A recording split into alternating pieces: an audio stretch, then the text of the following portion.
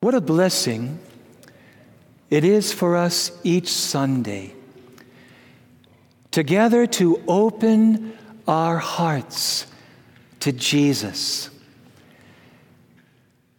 This little excerpt from the Sermon on the Mount that we heard today in the Gospel, let's remember it begins with the Beatitudes. God wants us to know a life that is truly and deeply blessed. This is what He wants for us. And Jesus is the way. Did you notice, where does Jesus take us? Did you notice? Jesus takes us into our hearts. The law cannot be fulfilled by exterior observance alone. God foretold through the prophets that a day would come when God would write His law on our hearts. What we need is not more laws. What we need is a transformed heart, a new heart. And remember that in Scripture it says, the law came through Moses, but the grace to live that law came through Jesus Christ. Without Jesus, we cannot live this law in a way that is profoundly transforming and life-giving. And so Jesus is inviting us to journey with Him into our hearts. Now, Jesus is never surprised about what is in our hearts. And He's not afraid of it either. Neither should we be surprised or afraid, but rather to accept this invitation from the Lord. Our heart is of great and special concern to God, because as it says in the reading from Sirach, this is the place where we exercise our God-given freedom. It's where the most important decisions are made. Decisions that you and I know have eternal consequences. It's here that we choose between good and evil, between life and death. And because of our fallen human condition, these choices are not easy. And this is why the heart is often the place where the most important battles are fought and either won or lost. Most importantly, in the Christian view of things, the heart is where the drama of redemption unfolds. And so Jesus, who wants us to know that life that is truly blessed, He wants to bring some things to our attention. I just want to take two of the examples from the gospel. Whoever is angry with another is liable to judgment. We can kill a person with our hate. And so Jesus says, hey, you know that anger that you see in your heart sometimes? That anger that gets the best of you? Open it to me. Let's take a look at that. I want to help you with that anger. I know you want to change it, But I also know, the Lord would say, I know you can't change it without me. And if you don't bring that anger to me, this anger can grow into all kinds of spiritual diseases. Scripture says, be angry, but do not sin. Sometimes anger comes directly from sin, but even when it doesn't, it can easily become sin if it is not brought to Jesus. It can become resentment, bitterness, hate, desire for vengeance.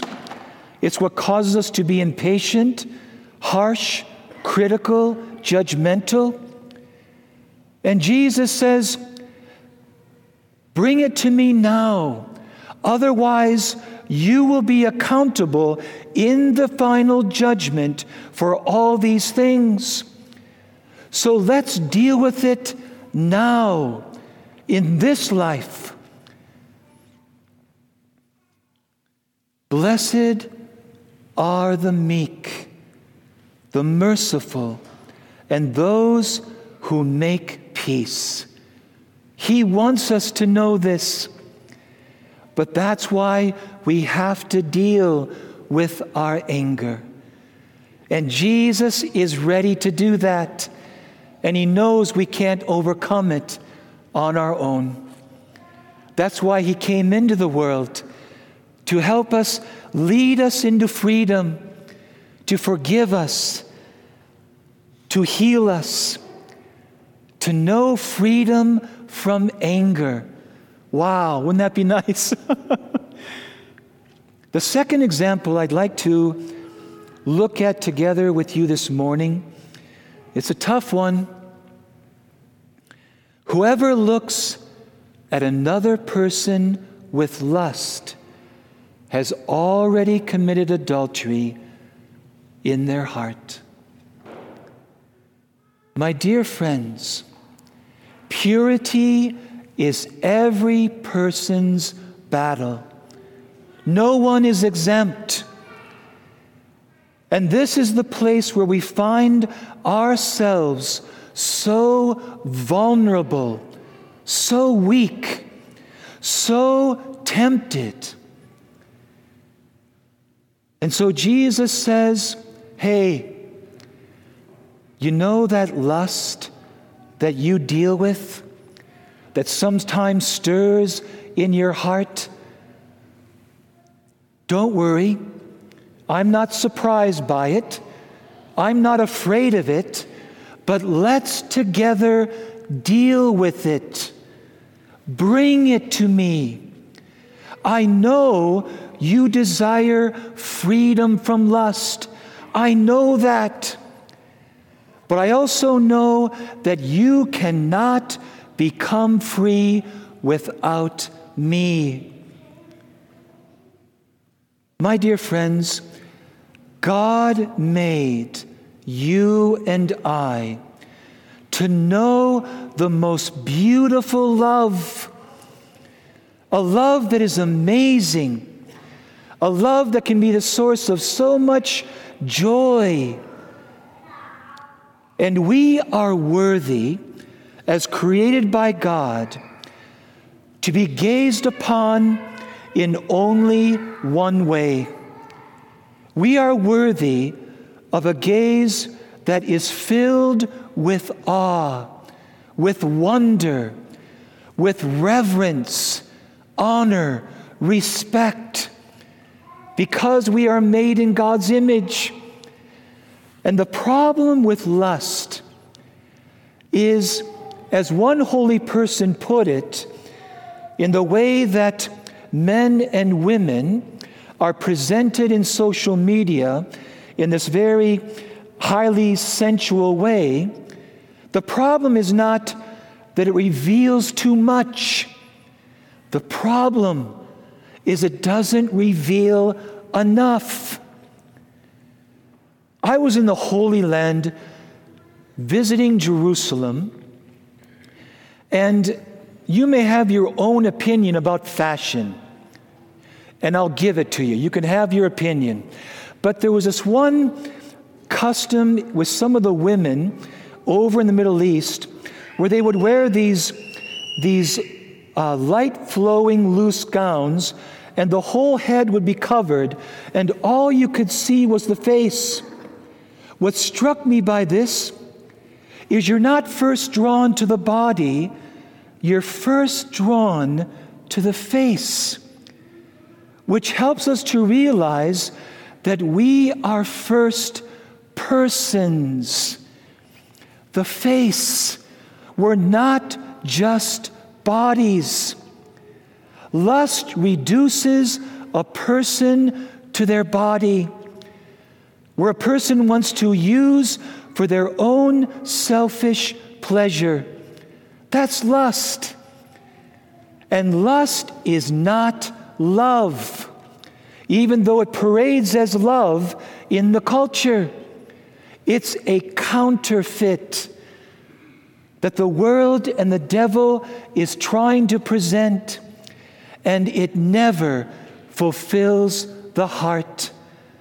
It's the source of so much heartache, so much disillusionment, so much emptiness and misery. Looking for love in all the wrong places.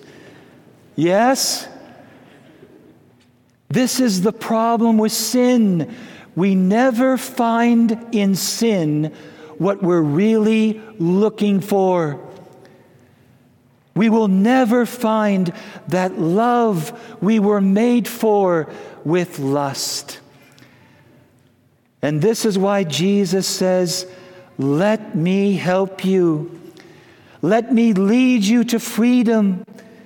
Let me help you keep custody of your eyes, to be careful what you let in.